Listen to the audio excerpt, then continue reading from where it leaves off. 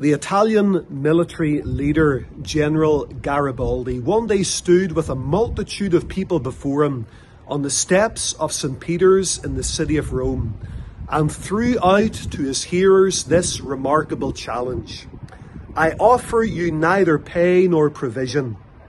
I offer you hunger, thirst, forced marches, battles, and death.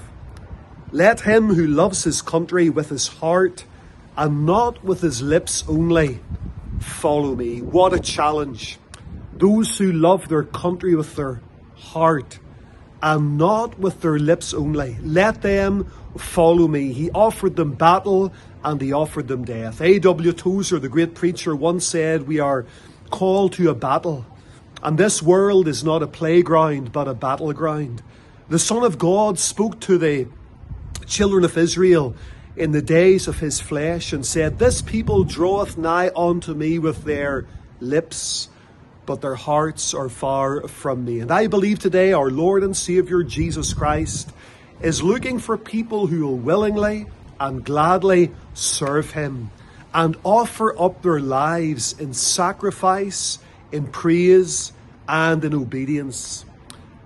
I wonder today, will you rise to that challenge? Jesus Christ in Matthew chapter 16, right in the very midst of his ministry, called his disciples to challenge. He says, if any man will come after me, let him deny himself and take up his cross and follow me.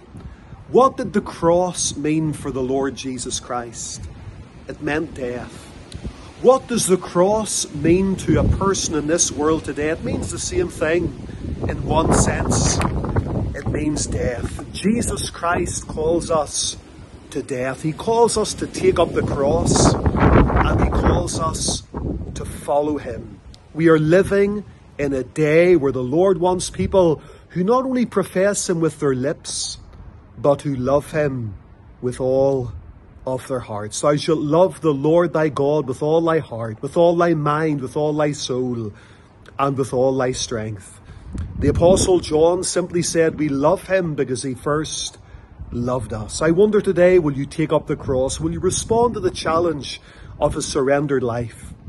Will you enter into the battle for the kingdom of God, for the souls of men, and for the honour and glory of our Lord and Saviour, Jesus Christ? May God bless you today. May God challenge us to walk with him. General Garibaldi, that Italian military leader, throwing out that challenge to the people of his day and generation for an earthly battle, for an earthly kingdom. But dear friend, the Christian ought to live in light of eternity, to seek first the kingdom of God and his righteousness, and all these other things shall be added unto us. What a challenge. I wonder, will you rise to it today and go through with God and give God your life? Thank you for listening. See you next time.